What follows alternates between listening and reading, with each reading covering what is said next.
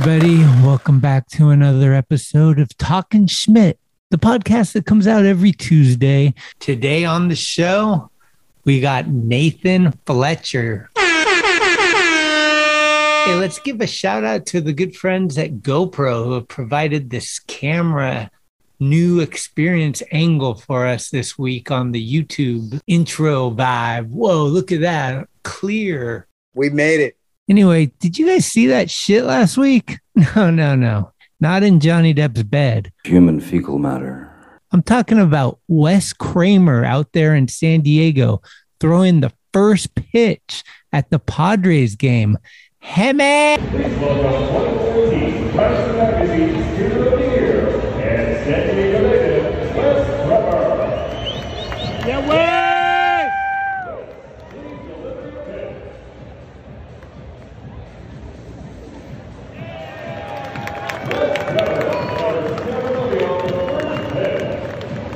We need a picture, not a valiente. We're going to do a special episode on coffee coming up here. I had an idea. Listener participation. We want you, the listener, to record your coffee ritual and email it to talkingschmidt@gmail.com. And I'm going to use the best ones in the episode. Coffee. What? Somebody said something about coffee. Every day I go down to Phil's Coffee and I get myself a greater alarm with just a splash of almond milk. Then the mind can start working and figure out how we're going to attack each day. Hey, speaking of coffee, shout out. Hold up. Oh, look at this. I just got an email from Rob Erickson that says, "Hey, Schmitty, Danny's episode is killer. Here's an unplanned shot of him from FDR years back." Pretty high, bro. But I do want to give a shout out to my coffee crew bros. This week I got 2 new coffees bought for me. Kemp Vogel. Shout out. And Mikel Garmendia. Shout out. Without further hesitation, I give to you from the North Shore of Oahu. This is Nathan Fletcher, and you are listening to Talking Schmidt. Holy cannoli. It's cool, like tonight is the night. Oh, big dog's in. Do we really want to be here? Everything's changed. We on? Schmitty? Talking Schmidt. Talking Schmidt, dude. You're gonna come out different. Shit my pants, man. Your Rolodex is fucking deep. Holy shit. It's about the ones.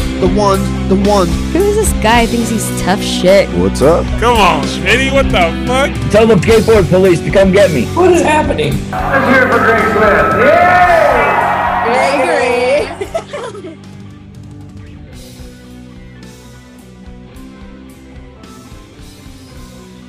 Boom.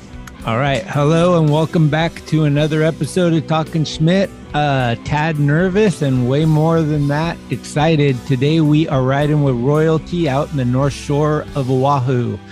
This kid is Nathan Fletcher. Nathan, how are you? Yeah, well, doing good. Get up here, Phoebe. Yeah, we're good. Just cruising. How are those teeth? Fucking good. Yeah, they're barely in there, but what's left of them is all right. How'd that happen? Oh, how did that happen? There's been a long line of issues. Okay. Yeah. And you were just sleeping and it just like popped out or something? No, not sleeping, all flossing. I got veneers and implants. I lost all my teeth. I don't have teeth. I have just a whole mouth full of like misery is what I call it. But it's like a toilet bowl that's bolted into your gums. Okay. Yeah. Andy Roy's got those too. Like you don't have to worry about cavities. Oh, no, you do. Because I still got a couple veneers. But yeah, when I watched Andy go through that, I was like, I felt him. But yeah, I'd done all that. It's no joke. Okay. Shit. Well, thanks for taking the time. Yeah. Thanks for having the time to take. What's the last year been like for you out there with like all the COVID conditions and everything? Have you been able to get more waves, less people, or like what's the situation? Well, to be honest, it has been really nice as far as like the travel and stuff because they made it super difficult. Stuck to leave. But as far as getting waves, it was like an insane year. But last summer, I tore my Achilles tendon or ruptured it or something just really bad. So It's been about 8 months or so, and I couldn't do anything for about 6. So like right around 4 months, I started kind of doing stuff, and then 6 months. And so the last couple of months, it's felt pretty good, but it really sucked. It was like something I never experienced, you know? Yeah. It sucks to not be able to do what you want to do. It kind of gives you more, like when you're able to do it again, you're like fired up to do it, right? Because you're down. Yeah, no, but you know, what's weird about this is like your ankle supports your whole body. So you're really fired up, but you just can't do it because it's still your ankle sore. So it's like, it's weird. It's like a very, you know, humbling, or just like really puts you on the bench solid. Like I broke my femur. I was only out for 4 months. And then, you know, by the year it was like pretty good. I'd still screwed, but the fact of just having a sprained ankle and having it take like 8 months to heal and not surfing for 6 is just, I mean, I could have got surgery, I guess, but at the same time, I just let it heal and got to know my ankle better, I guess. Right. Get to know that you get to spend extra time. How many kids do you have? I got 2 kids, and they are 6 and 8. Yeah. 6 and 8. I saw the, one of them's Jetson, right? Yeah. Jetson and Laser. And you got that slam on Instagram, like the head. He does all the time. He has, I mean, I don't know how many shots we have of him from face planting, but, yeah, his head's actually square in the front from hitting one corner so many times. Oh, damn. Yeah. So where were you born and raised? Me, I was born in San Clemente General Hospital and grew up in San Clemente and Capo Beach. Capo Beach for the first part of my life till I was like 12, and then San Clemente, which is real close. And then San Juan Capistrano for years, like 12 years. And then I moved to Hawaii probably 9 years ago. Can we go through the family tree a little bit? You got like the most insane. I mean, the lineage is crazy. Like your grandparents, your parents, your brother, your Grayson. I mean, you know, it's actually just what it is. It's normal to us. And then it's like really, when it comes down to it, the way I look at it is like, we've just dedicated our lives to the sport and to sports, I guess, you know. And so like when my grandpa was surfing, there was no such thing as skateboarding. It wasn't like surfing was popular, you know. And so just so happens he was onto it. And then my dad got going out with my mom because they met at a surf contest. So my dad was a surfer because, you know, that's how they met, was at a contest. And so my mom comes from a surfing family. My dad was a surfer. And then it's like, I don't know, my aunt Joyce, who is my mom's sister, she was a world champion, first time women's world champion. Yeah. And then my dad, you know, he's like, he's just dedicated his life to, you know, the progression and the radicalness of the sport and trying to, I don't know, he was just part of that. Like when everything changed, going from wood to foam, from, you know, longboards to shortboards, like when the whole world changed, the 60s, you know. And so I just feel like he's just dedicated his whole life to progression and surfing. And so that's kind of like what he's done, you know, with the Astrodeck and the toe ends and the surf movies and the team and everything. You know, even taking us to the skate park when we were little kids, he would take us and be like, oh, okay, we're going to the Big O, you guys, blah, blah, blah. You guys got to do air skating. It's all about airs, man. These guys, they're air and skating. It's going to come in surfing for sure. And he'd be riding his mountain bike, but there was only like a couple mountain bikes in the whole world, you know. It's from Mert Lawwell. Yeah. Interesting. And so he's still doing it with his art, you know, and then Christian. So Christian was real into skateboarding too, as a little kid, you know, and that crossed over into his surfing and, you know, kind of changed his look at the way he viewed surfing, like the transitions and the, you know, the culture was just so different at that time in surfing and skating. And so that really helped cross over his progression and change the sport literally, you know, from going from flyaways to like actually making airs, like we'll say 7 out of 10. Yeah. Where that was unheard of. And so, yeah, no, it's interesting, you know, like when you see skateboarding and stuff, it's so ahead of its time now. It's so like futuristic and they have such crazy control. Like when you watch, you know, Danny Way or Bob or any of these guys like hit the crazy stuff, you know. But it's weird, like when you think about how there wasn't even skateboarding, you know, and it's like surfing has taken so long to get to where it's at, but it's like you're battling with the waves and the conditions and all the elements. And so skateboarders have a quicker opportunity for progression, right? Right. it's interesting just to see it all unfold. And so, yeah, like, you know, and so then Grayson comes out, and it's like, he's kind of like born in a surfing family, grew up inland, but he skates all the time. So he took his skating more to like a surfing style, which was totally, so that's an interesting part. So like when we were you know, like whatever, my brother and stuff, we brought skateboarding into surfing. Right. Mm-hmm. So that was out, but you know, before people wore Reeboks and, you know, running shoes and if you skated, you wore skate shoes. Right. And then all of a sudden now everybody wears like a skate shoe. But it's funny how once Grayson got to be involved, he's brought in surfing back into skating almost, you know? So it's right. It's almost like full circle, because the bottom line is really none of it's cooler than each other. It's just all about having fun and, you know, getting up after getting smashed and doing it again, or watching people and, you know, progress. And so it's just like such a beautiful thing when you break down the essence of all of it. And there's really no difference between any of it. All you're doing is just trying to go out and enjoy yourself. And so it's kind of cool now in sense to see skateboarders like crossing over more. So, you know, like say from Pedro to Elijah Burrell to current Grayson, there's a whole group of these guys now. They all surf, like surfing's okay. It's like crossing over, where 10 years ago, 20 years ago is totally lame. You know, it's like, oh, surfers are kooks. Yeah.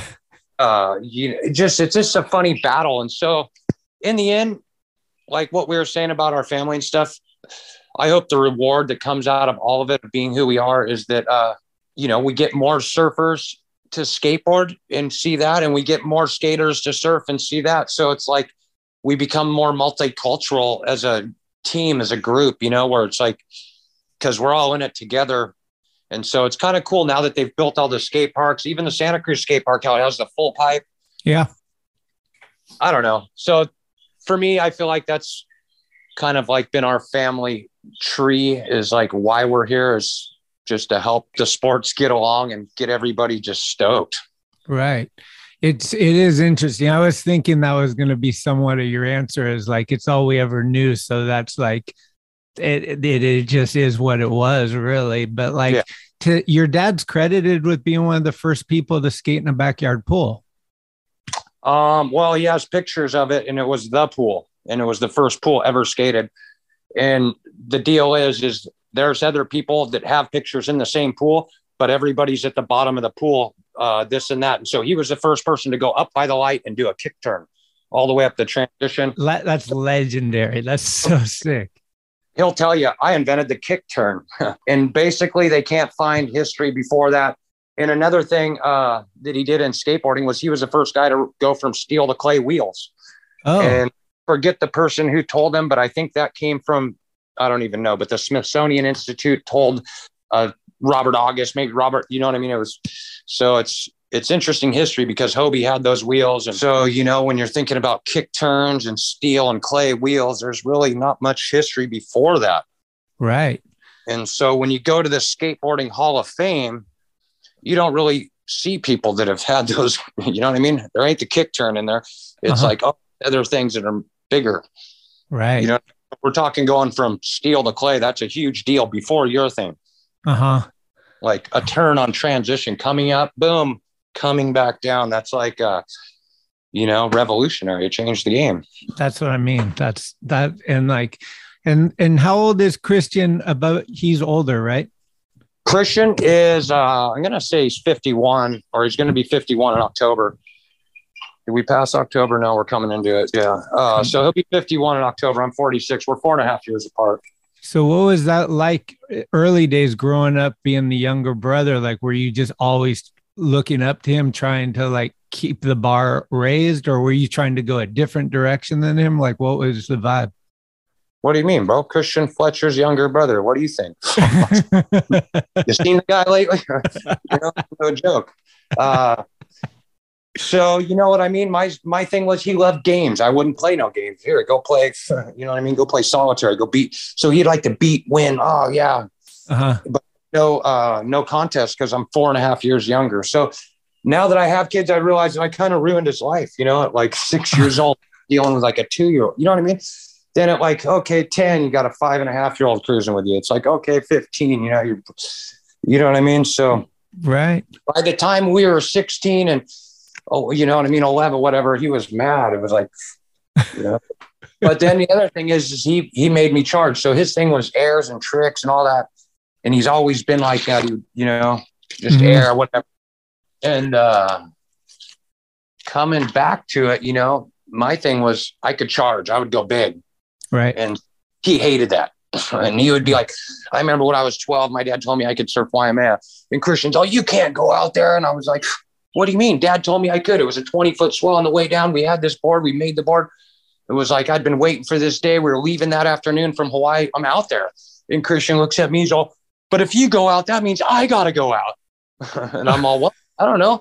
But he went out and caught 5 waves real quick because he's so good, you know? Like he is supernatural. There's something about him. I don't know. It's hard to pinpoint it exactly, but there's something. And so he can go out and do that, bam, bam, bam. But then I waited for, I don't even know, like an hour and a half. But then I ended up catching a big set. And so I always like to do turns and like, I don't know, more power surfing and charging. And he was like an air guy, but he would do, I don't know. It's hard to explain. He definitely made me who I am, you know, and then my dad made us who we are and all of it. It's, but yeah, he's the person I looked up to. I mean, there's nobody that I saw him do a backflip on his BMX bike, which I've told other people and maybe even shows and all of it. But when he was 12 years old and a lot across the street, and you can ask Jason, Jason could attest for Christian being supernatural. Yeah. When did you guys meet Jason? Jason Jesse grew up in your zone, right? What do you mean? I can't remember meeting him. I was too young. Him and my brother were best friends in like 5th and 6th grade. Oh, wow. So you came out of the womb and met him. They would pick me up and take me home from kindergarten. They'd have to go pick me up or 1st grade or in 5th grade and walk me home. And then at the same time, my dad would be taking Jason to Big O. Right. Right.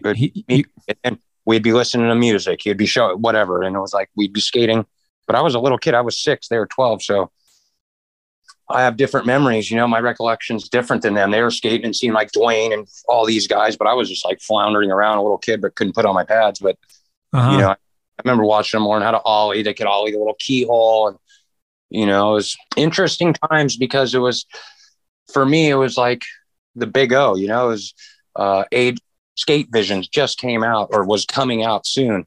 And that was like changed my whole life, you know, because you could see people you knew in a place where you're at. You could hear Agent Orange playing on the platform and see people skating. And it was like, all of a sudden you just felt this whole new feeling of like, I don't know, it was just trippy.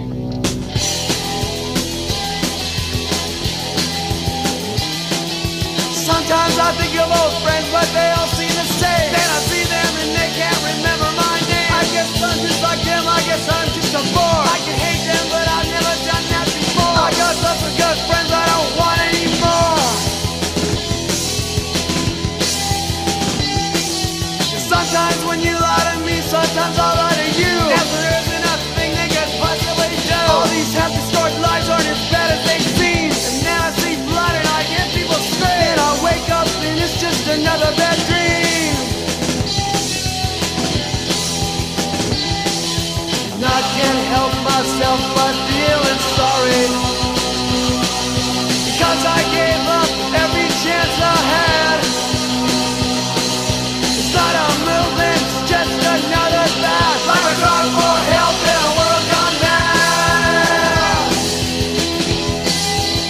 Let's see if your memory is the same as Jason's. He said to ask you who shaved their head first, you or Christian. He said he has the Polaroid. Yeah, for sure. It's metal. I shaved my head because I was over it. And then we actually cut Christian's hair, half of it off. Stevie, or what's that guy's name? He's Sammy Hagar at his warehouse. We were at some meeting and Christian, like, oh, let's cut your hair. And then we gave him like a jock hawk, you know, cut the sides off and he had it long. Then he bicked it. What about like the role like your mom has played in the sport and everything, being a woman and being so strong, and then like Joyce, obviously first pro, like, I mean, this is pretty cool stuff too. Yeah, you know what?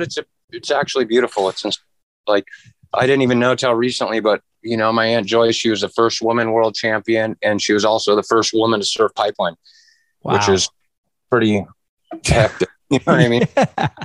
That's amazing. And so, yeah, my mom's dealt with, men, surfers, dudes, assholes, whatever you want to call them, her whole life. And so, she's conditioned. She's conditioned and she's calloused, but she's filled with love.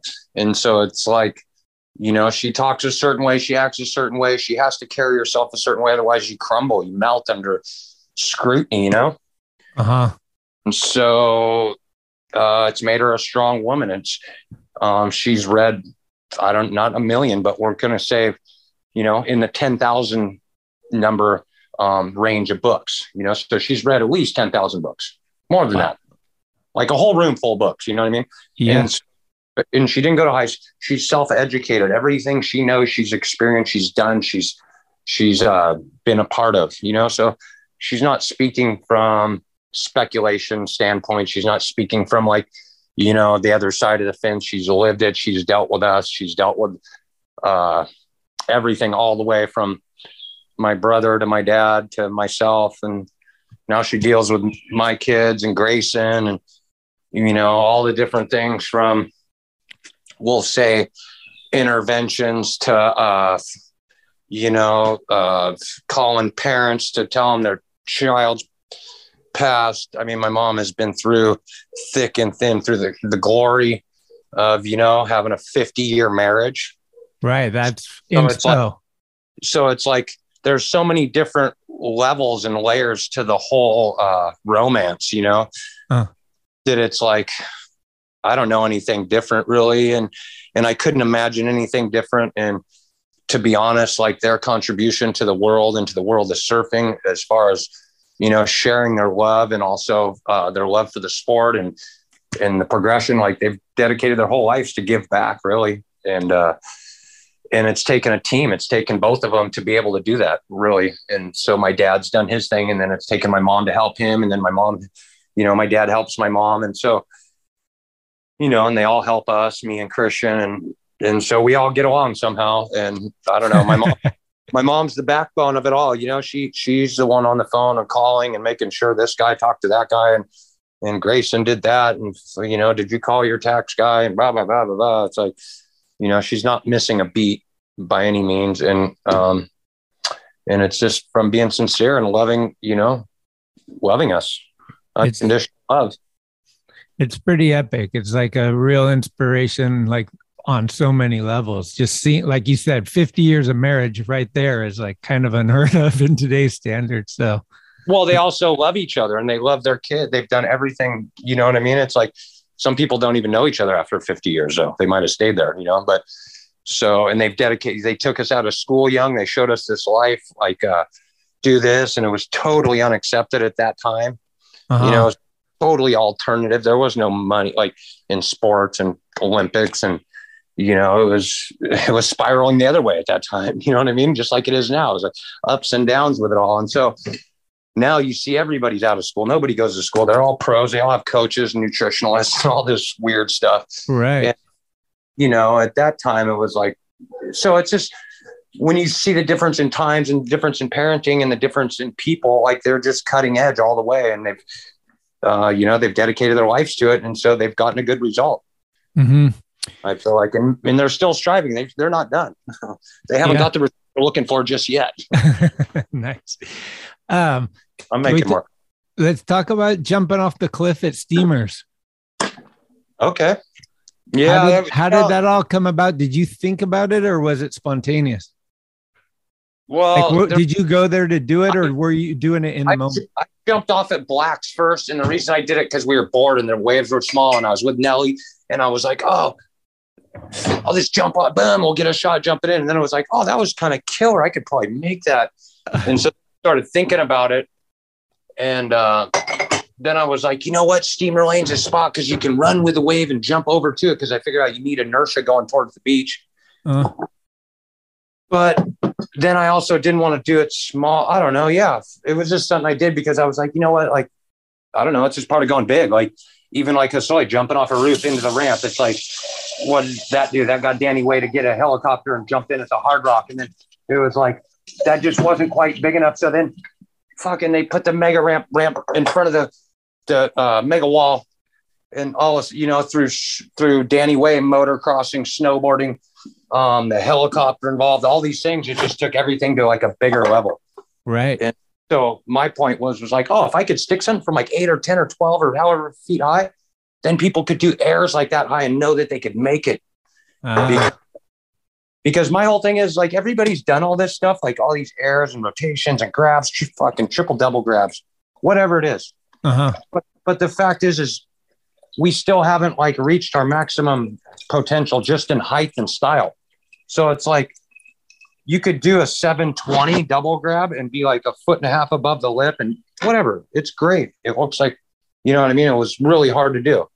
But then it's like, did you see the guy in the Olympics who hit that backside wall where he did the 25-foot backside air, the Japanese kid? Yeah.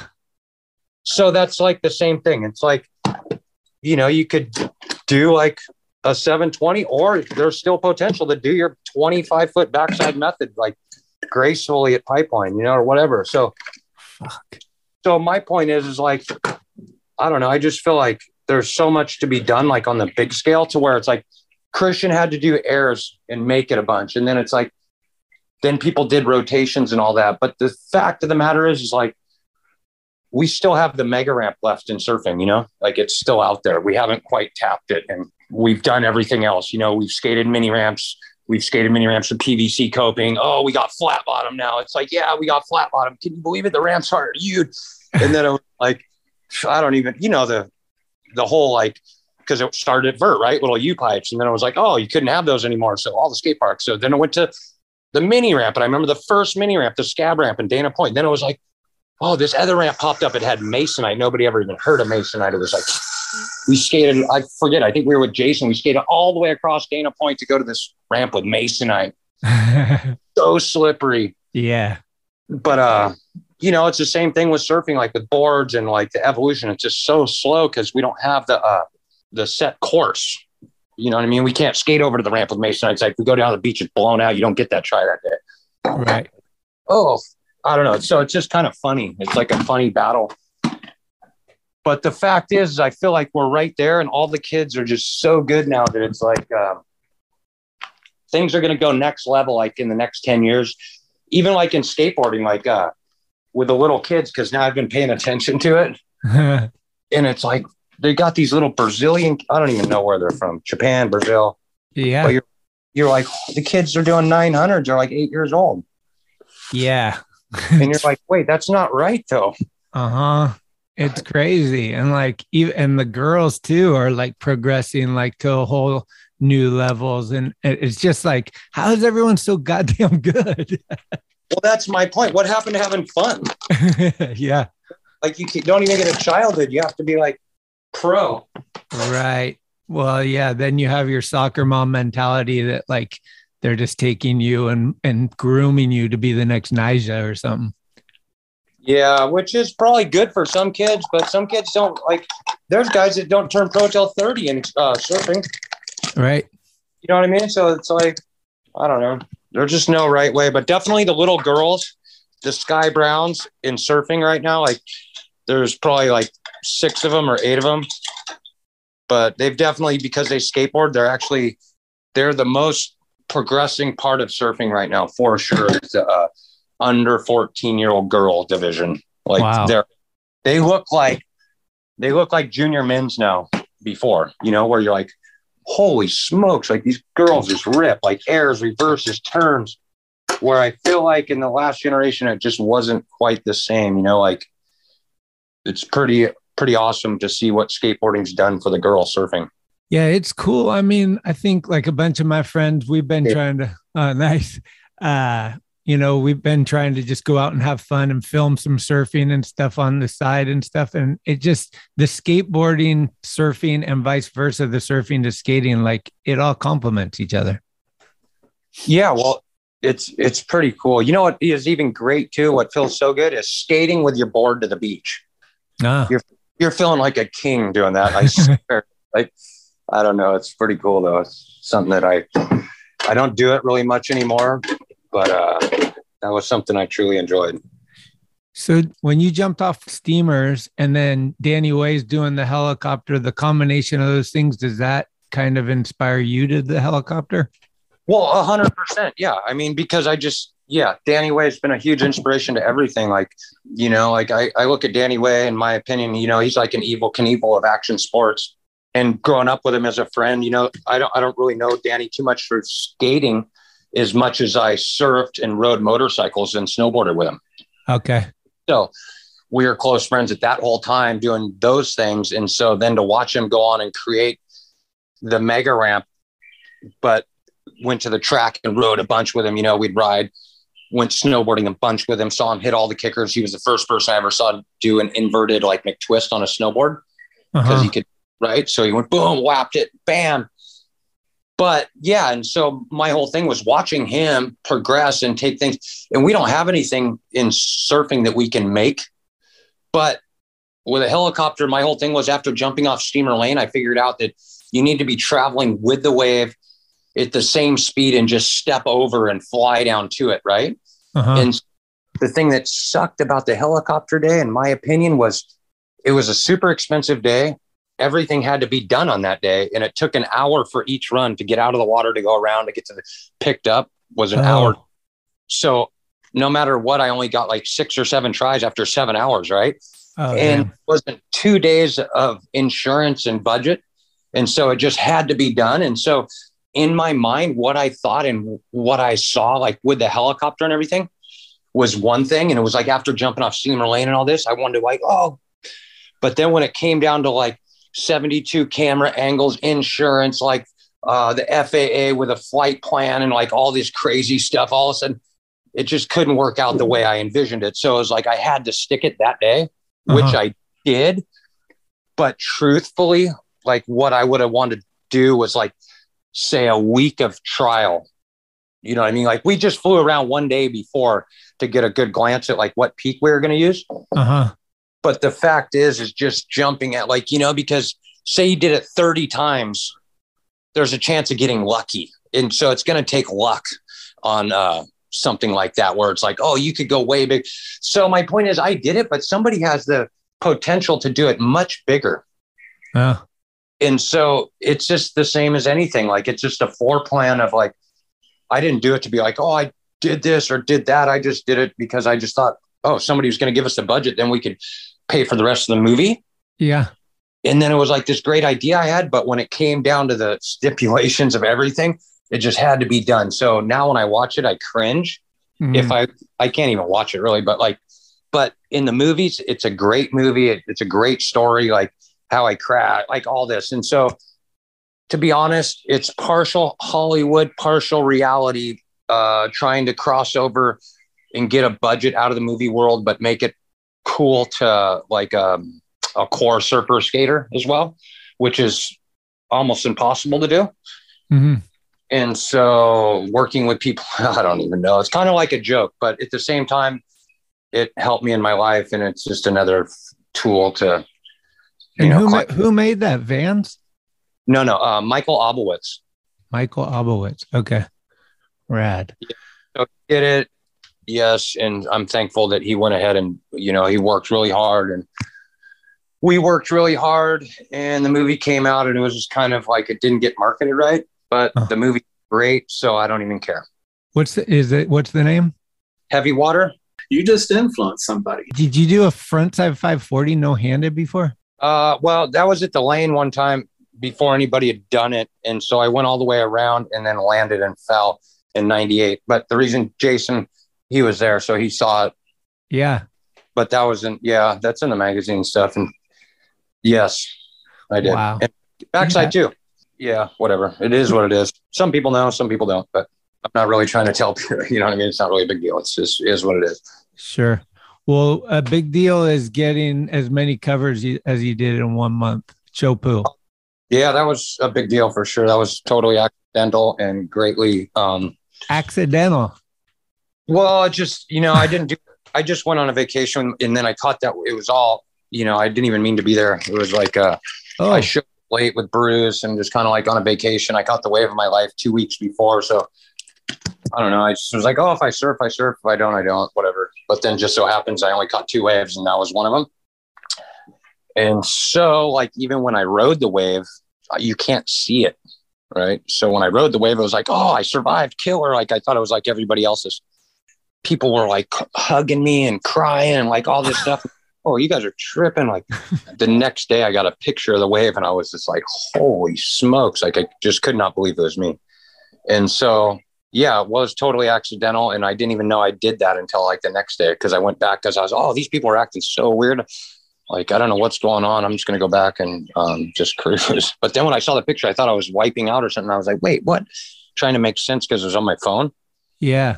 But then I realized that was me just trying to, I was that small, but I thought it was like my head or I don't even know. That's why I was wondering, like, after it's over and you see the footage or the photos or everything, is it way more like when you're in it, do you not really know how big it is? No, you don't know anything. You're just surviving.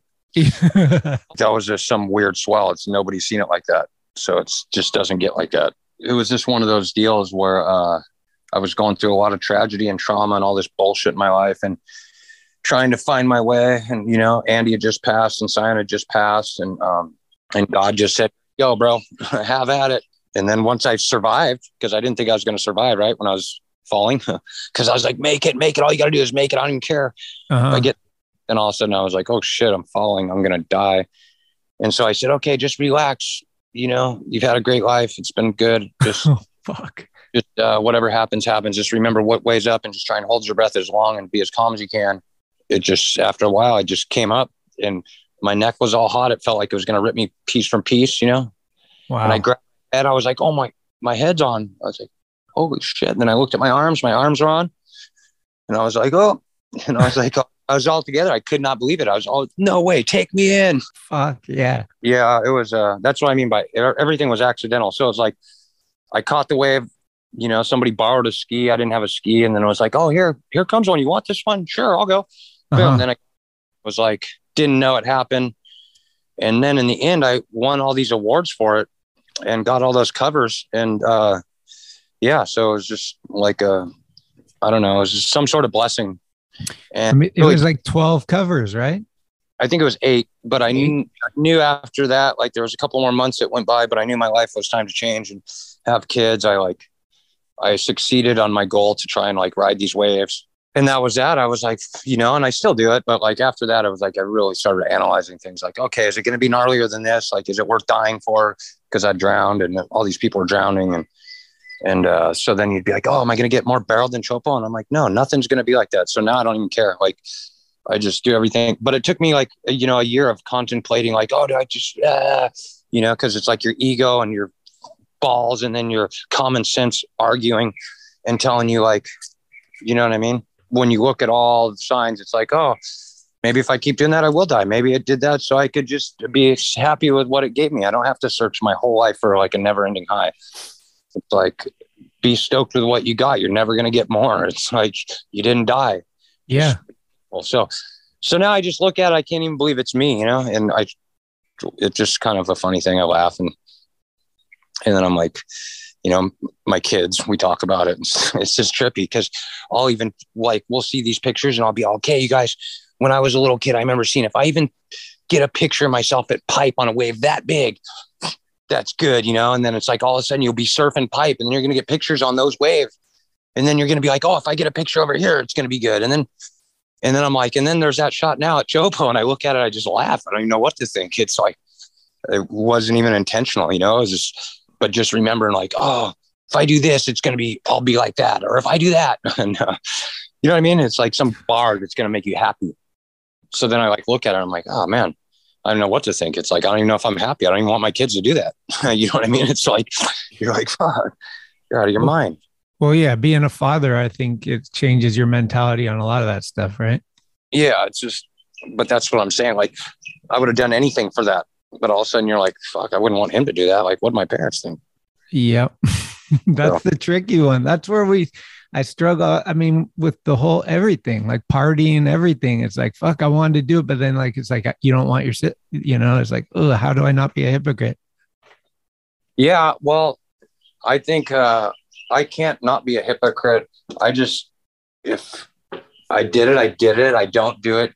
Everything's a stage and it runs its course. And I didn't make the better choices in my younger part of my life, but maybe now that they're born, I can make better choices. You know what I mean? So I'm not trying to.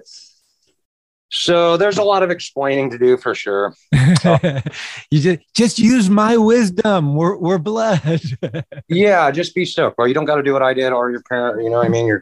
It's in there. You look down and you see just that personality right in them. Every bit of, their uncles and grandparents and dads, and you're like, oh God, this is going to be interesting. Here we go. Yeah. Have you ever been more scared than that one? Yeah, for sure. I was scared, but I was in like some magical bubble moment where time and space weren't even part of reality. And it was just not really a thought. There was times in Chile where I was underwater and went through rocks and drowning and blacking out and seeing my whole life and all that kind of stuff and had no help or anything. And so that's a whole different story. But yeah, so my wife was pregnant at the time, could see my baby in the embryonic fluid and like met Laser before he was born from dying.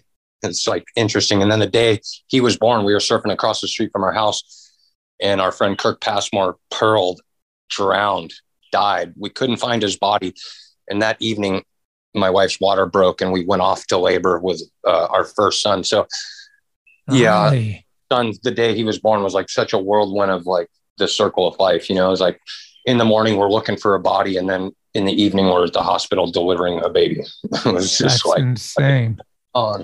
So with all these, like, what is that called? Like signals, you know what I mean? Yeah. Events, red flags.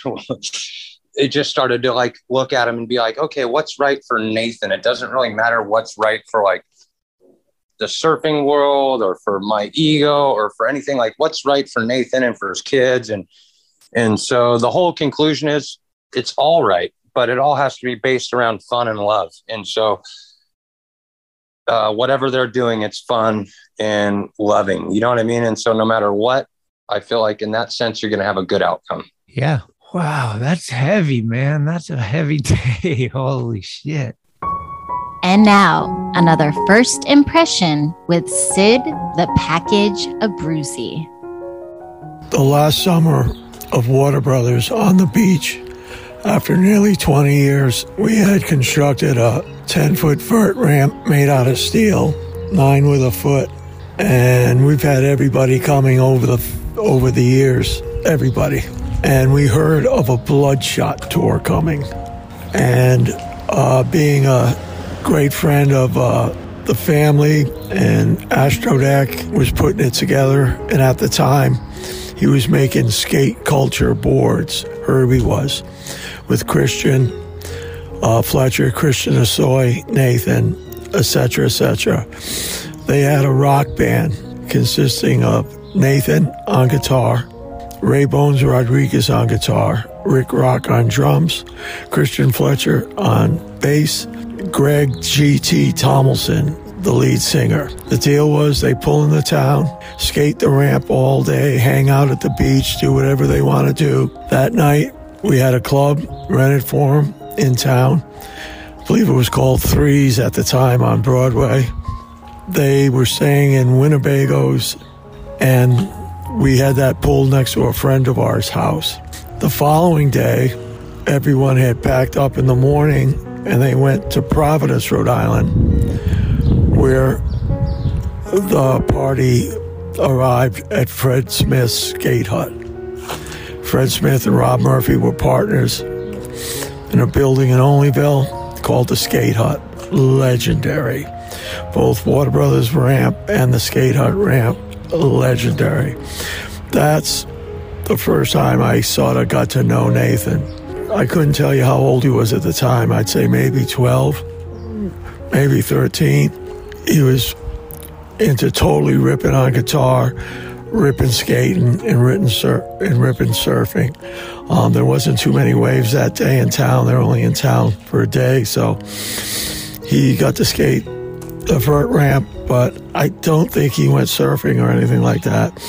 I think his brother went out at Ruggles just for the hell of it, like a foot to knee high. I can't remember. But anyway, That's where I met Nathan. Awesome dude, natural talent, athlete, and anything he did. Every time I see him, it's a great friendship. And I saw him in the Pipeline parking lot. I saw him once at the Volcom house, all in Hawaii about 7 or 8 years ago. I go to all the trade shows. I did a lot of hanging with Christian. He was a lot more around. Nathan was more private, doing his own thing. So that's my recollection of a great guy, great man, great father, rock and roll ripper, Nathan Fletcher. Hey, it's Corey at Blue Plate, 3218 Mission Street. Come see us. Meatloaf, fried chicken, deviled eggs, Dollar Olympia beers. We're here every day of the week. We got a garden and we got smiles on our faces. Come let us make you happy. Head on down to your local shop. Ask Blood Wizard Skateboards. Or visit bloodwizard.com for all your conjuring needs. Tickety-tack. What about your favorite beach you've traveled to? To be honest, my favorite beach is anyone I'm at that day because I love going to the beach. I moved to Hawaii so I could live at the beach, and so like anywhere here, you go to the beach every day or whatever. But, you go to California, everywhere. So the thing is, you could be in the biggest city. You could be in LA, right? And you go down to the beach at Santa Monica, Venice, fucking armpit of the world. But get to the beach and that's the great wide open right there. That's the vast outdoors right in front of you. And so all you do is jump into that ocean and you're in the biggest aquarium in the world, And so it's like you could have 8 zillion people right on the coast, but as soon as you get to the beach, boy, it's like you can just feel that you're safe. You know what I mean? You're in nature. And it's kind of funny. So like even if you're in Venice or something like, and you get to the beach, you're like, oh, it's beautiful, rad. Oh, look, the birds are here. You know what I mean? You're like, totally. And so I would say, different beaches have different things. Obviously, Pipeline, Chopo, Waimea, any of the big waves on those days, it's like you're there. It's a nature's wonder. And then there's other beaches that you go to on days like, say, Venice or Doheny that day they have something to offer. And so whatever it is, there's beauty at the beach. I guess that's my point. Because you could be in, Tijuana, you go down to the beach, it's killer. And so you'd be in New York, you get to the beach, any beach. And so it's like right there, that's where the outdoors start. And you jump out, you go swim 1 mile away from where you're standing on that beach. You go swim 1 mile straight. You'll be scared for your life. I'll guarantee it. Yeah, definitely. Yeah. Cause you don't know what's out in that world. Like, it's like, and so it's kind of cool. It's like, it's rad. It's like the equalizer, Yeah. I mean, you've been to SF much surfing? Mm-hmm. I was just there the other day at Fort Point watching guys surf off the rock. Oh, under Golden Gate Bridge? Yeah, about 2 weeks ago. And then they were over at Ocean Beach. And then we went to the next one down, and then we went to Santa Cruz. Yeah. The little tour? Yeah, we were doing some stuff, but yeah, we were just there. You got a good story about Mavericks? Man, I don't know if it's good, bad, or yeah. I mean, Mavericks has been a special place to me because it's the first place that was like a small wave, but a big wave. And so that's why I liked it so much. It's given me some of the rides in my life and, some of the biggest defeats in my life too. Like the best day during a contest, and it's like, you can't catch a wave. But then there's other days, no contest, where it's like you catch a great left. One guy gets a shot, but it's like, when you catch a good one there, you're in tears. But then it's like, my friend Sion, who I was with, passed away when I was there together. And, that's been the biggest tragedy in my life for sure. And so, I have the biggest tragedy from Mavericks too in my life. And so I got everything from Mavericks. It's, it's beautifully scary and everything in between. I don't know how to explain it, but, right. Rogue, one of my, great white experiences out there, death experiences, tears of joys experiences, experiencing friends that you watch them do the craziest thing in their life. You meet new people from other countries. You go, afterward to the old Princeton Landing, and then the people, the local community that support the big wave. I don't know. It's really special, to be honest with you, Mavericks. It's like no other place, no other big wave, because it's like a city big wave SF crowd. Then it's like a Santa Cruz Surfer Pro crowd. Yeah. And then a touring, just big wave NAR dude crowd. So it's like, you see guys from like Andrew Marr from South Africa or 45 years old, just charging, or Robbie Page. But then you see John Mel, like, I mean, it's everybody's there because they love it. Nobody's there for any other reason but pure, just like live and die for it. And so, yeah, living nearby, I mean, it fires up the community when because it's a window. They're not sure when it's going to be. So it's just like, they know. They know. Oh, okay. They pretend they don't know. They get ready. It's a spectacle. That's like, for sure, when the waves get big, it's, what I mean? It's traffic. You can't even move. People are just like, and you look out and then you see people ride one. You're like, holy, do you see that guy? That was nuts. And then the helicopter saving people, whatever, it's just like, it's so extreme. Everybody's feeling the energy. It's not just the surfers on those days. Uh-huh. Fuck. What do you think about the wave pools? Are you down for them, or are you anti? I love them. Yeah. I love wave pools. I mean, did you like going to playing some kid's pool when you're a little kid? Yeah. It's like, well, now they got them where you can just, it's like a perfect launch ramp in the pool. So it's like, if you skate, it's like, it's just like a perfect groomed, like, parking lot with a launch ramp.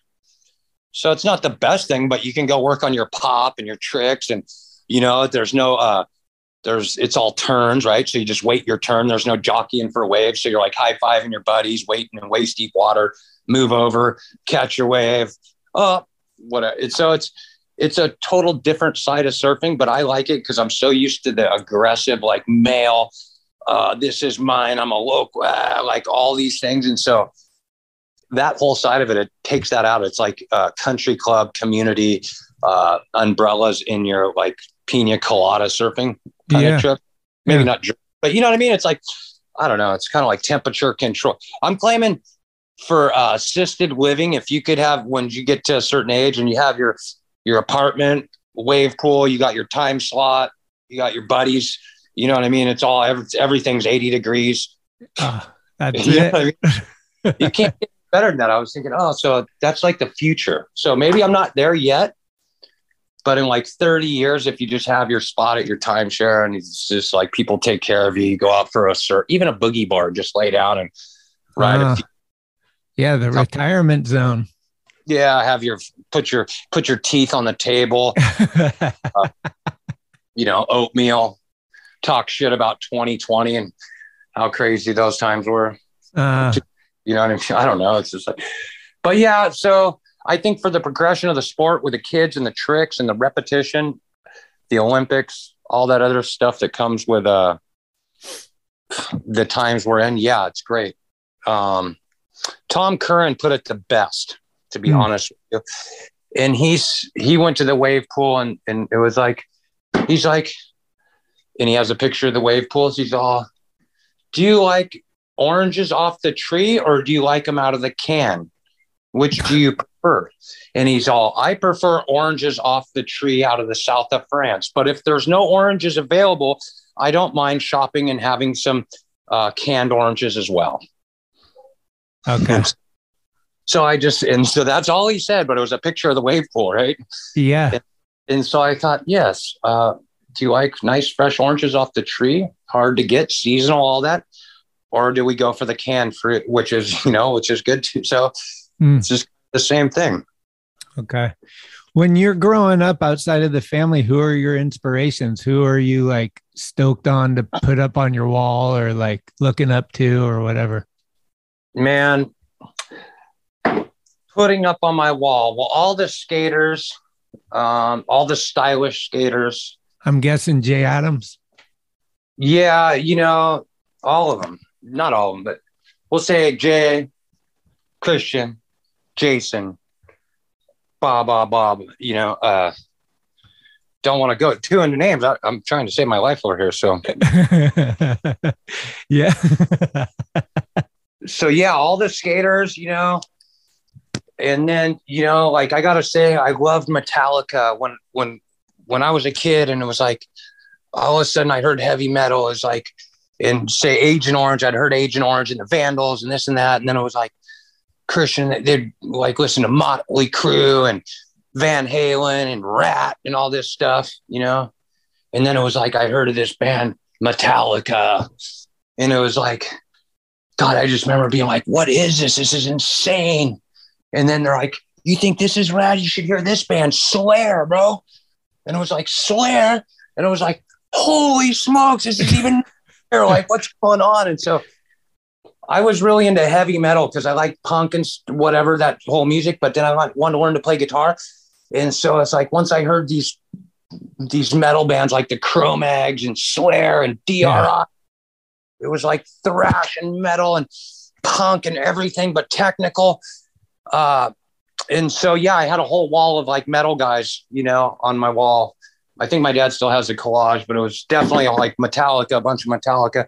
And then I was super bummed when Cliff Burton died. That was like a big deal. For sure. And then it was like, okay, Nathan, you're 12 years old. Do you want to go to the U.S. championships, or do you want to go to Monsters of Rock at LA Coliseum? And I had a broken arm, like, going to Monsters of Rock. We went to Monsters of Rock, and that was like Jason Newsted's first concert with Metallica before And Justice for All came out. And so they came out, and it was For Whom the Bell Tolls. You guys had the same thing at Day on the Green up there, I think, like the next week or something. Yeah. I think it was 8. But For Whom the Bell Tolls came on, and just everybody stormed the stage, like riot. It was 1:00 in the afternoon, but they had all these chairs zip tied together, the whole field policy. So then, as soon as people just started whipping chairs uncontrollably, throwing the guardrail. My parents were, because I had to go with my parents, right? And Christian went by himself. But I remember my parents grabbing me. We ran up the side, and then Metallica stopped, and they said, hey, you guys, you got to blah, blah, blah, calm down. Otherwise we can't play. And then they carried on. They played 2 songs off And Justice for All.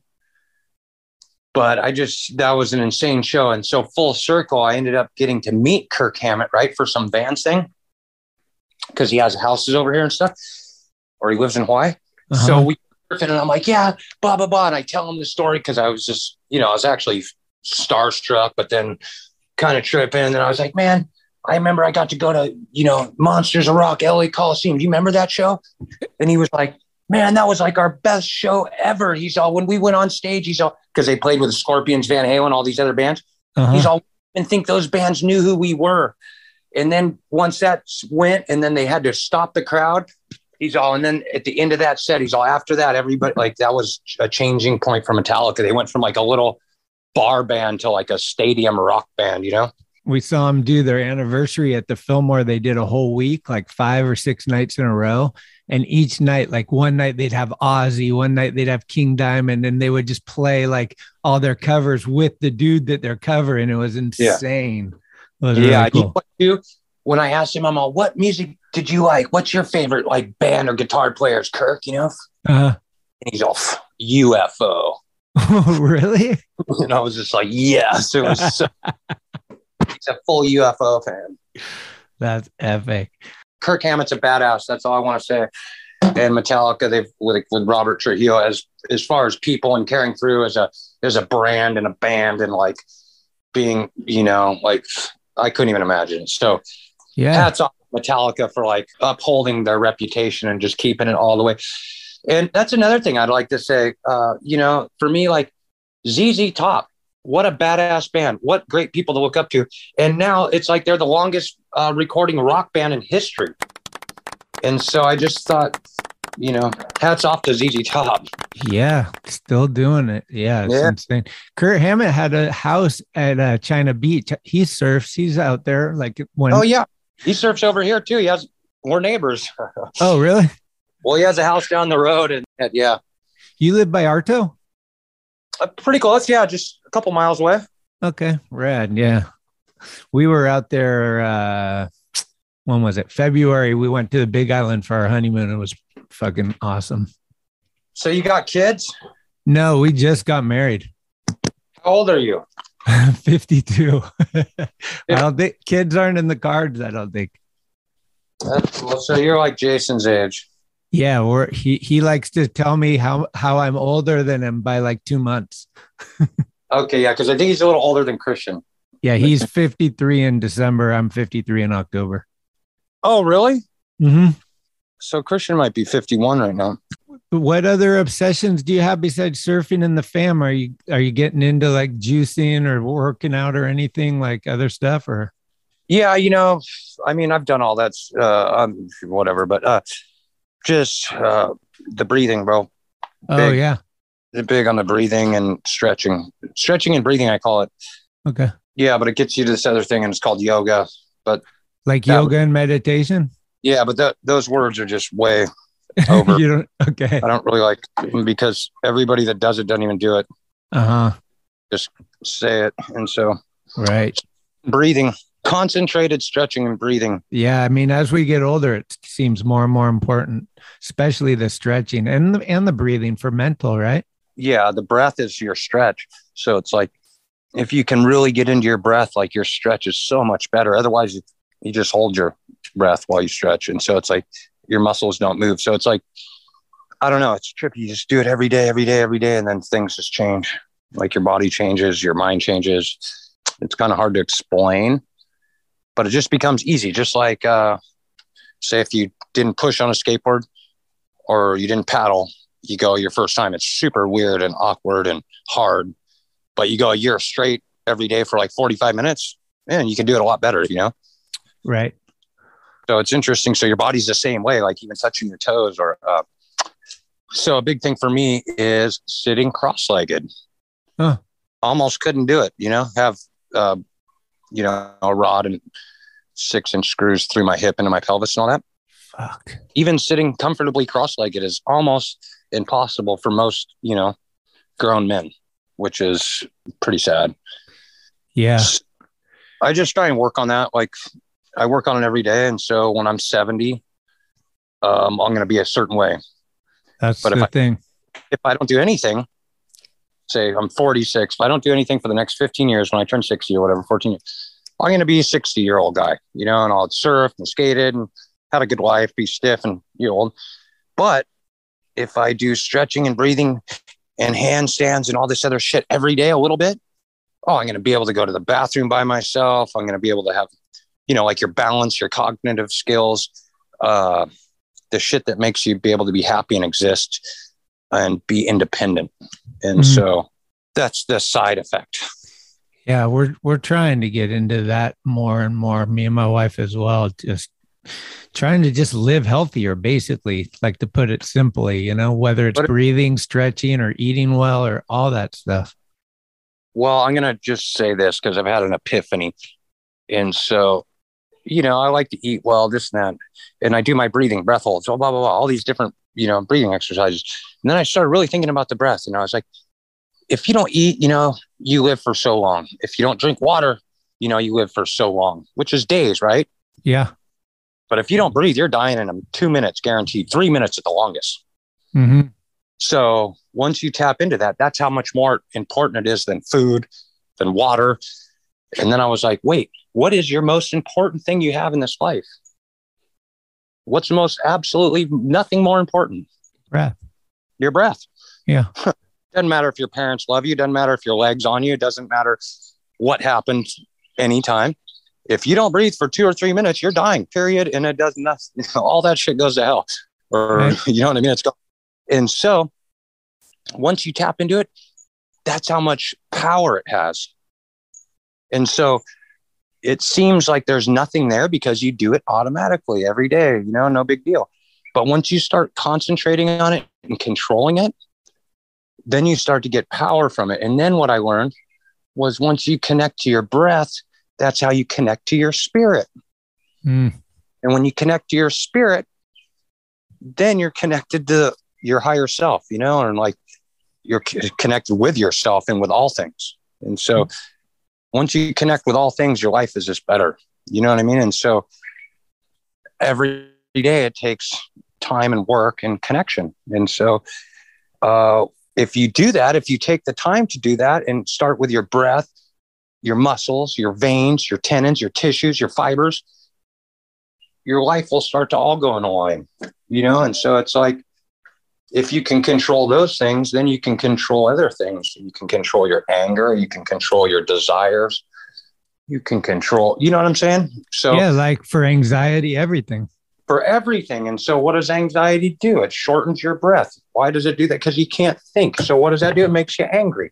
And so it's all a chain reaction to your breath.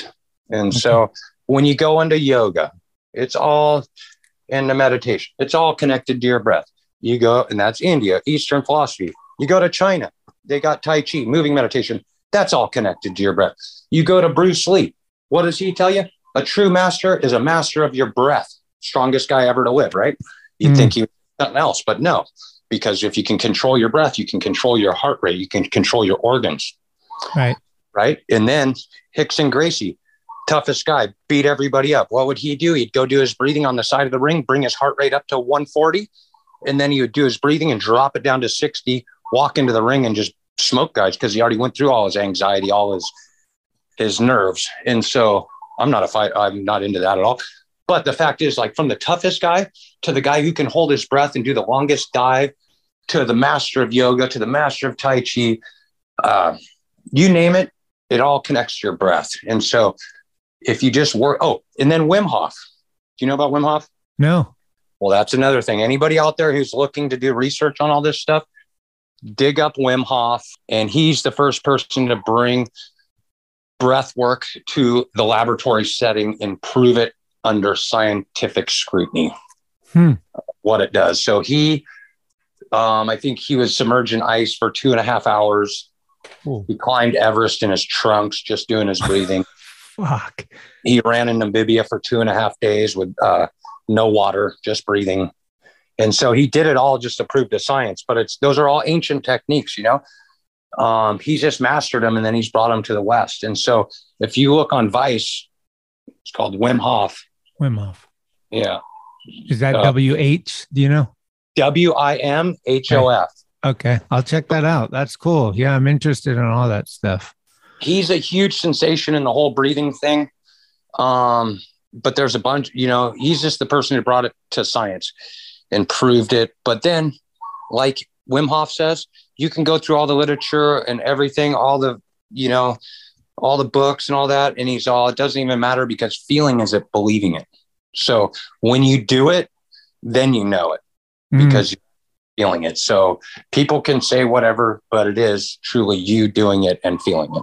If I was going to go this weekend with my wife and we've never seen anything, what surf movie or documentary do we need to get under our belt? Could be a couple if it's there. I mean, I know there's a laundry list. But you would want to do like Free and Easy. What's the other one? Jimi Hendrix, Rainbow Bridge, you know, just to get some history. And then Morning of the Earth. And then finish it maybe with the movie North Shore, which is a Hollywood version of North Shore. Okay. Great. And then the Jake Phelps question is, what does skate and destroy mean to you? What does skate and destroy mean to me? Yeah. Well, there's definitely different meanings. But as I was a kid, it was like you skate it and you ruin that thing. You destroy it. It's broken. You break the pool coat. You do that. You know what I mean? Now it's like, I think of it as like, you know, skate and just destroy conformity. Right. Destroy like what you want, think of the world and what it should be. Just do away with what is and be to whatever's coming and is natural. You know what I mean? It's just like, who knows? Okay. Rad. You got a good song you'd like to take it out of here with? Well, I just posted a song and it was by a Tribe Called Red, Electric Powwow, some Indians, dubstep. I don't know. We'll do that. What they are, but it's kind of just whatever, or doesn't matter. Yeah, it's something nobody really hears, something different from Wild Indians chanting. Okay. Hell yeah. Or you could end it with ZZ Top, Gotta Get Paid. Okay. I like it. We'll open with the other one and we'll end it with the ZZ Top. Hell yeah. I really appreciate this. It's fucking awesome, man. I so much respect. Okay, Brad. Thank you so much for your time. Thank you for the opportunity, man. Cheers. Thank you. Bye. 25 lighters on my dresser, yes sir. You know I got to get paid.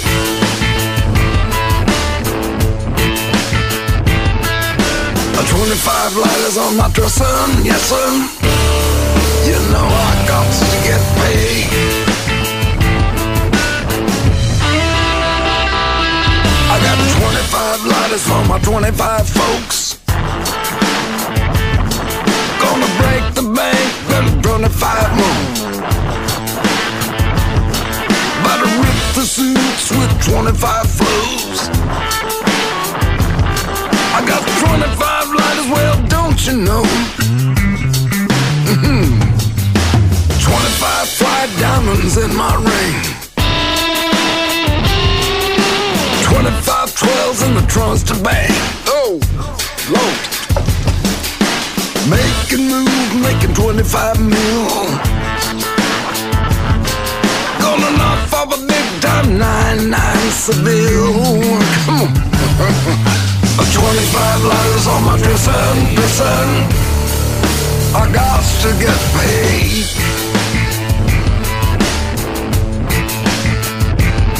I got 25 lighters on my dresser.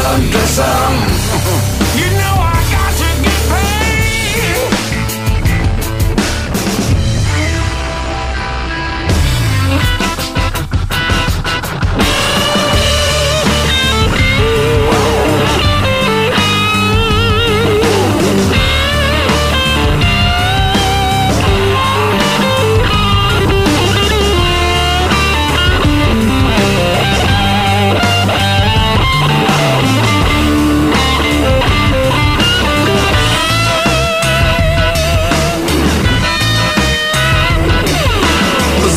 Slamming about 25 doors. Representing for the doors and holding 25 more. It's easy done, put 25 out the door. Hitting the highway, gonna do them to 25 shows. 25 lighters on my dresser. You know I got to get paid. 25 lighters on my dresser. Yes, sir. I got to get paid. Come on. 25 lighters on my dresser. Yes, sir. I got to get paid.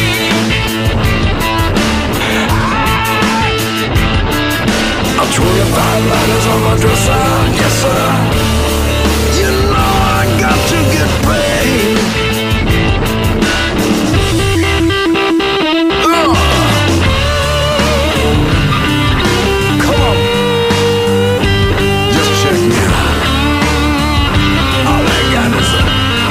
25.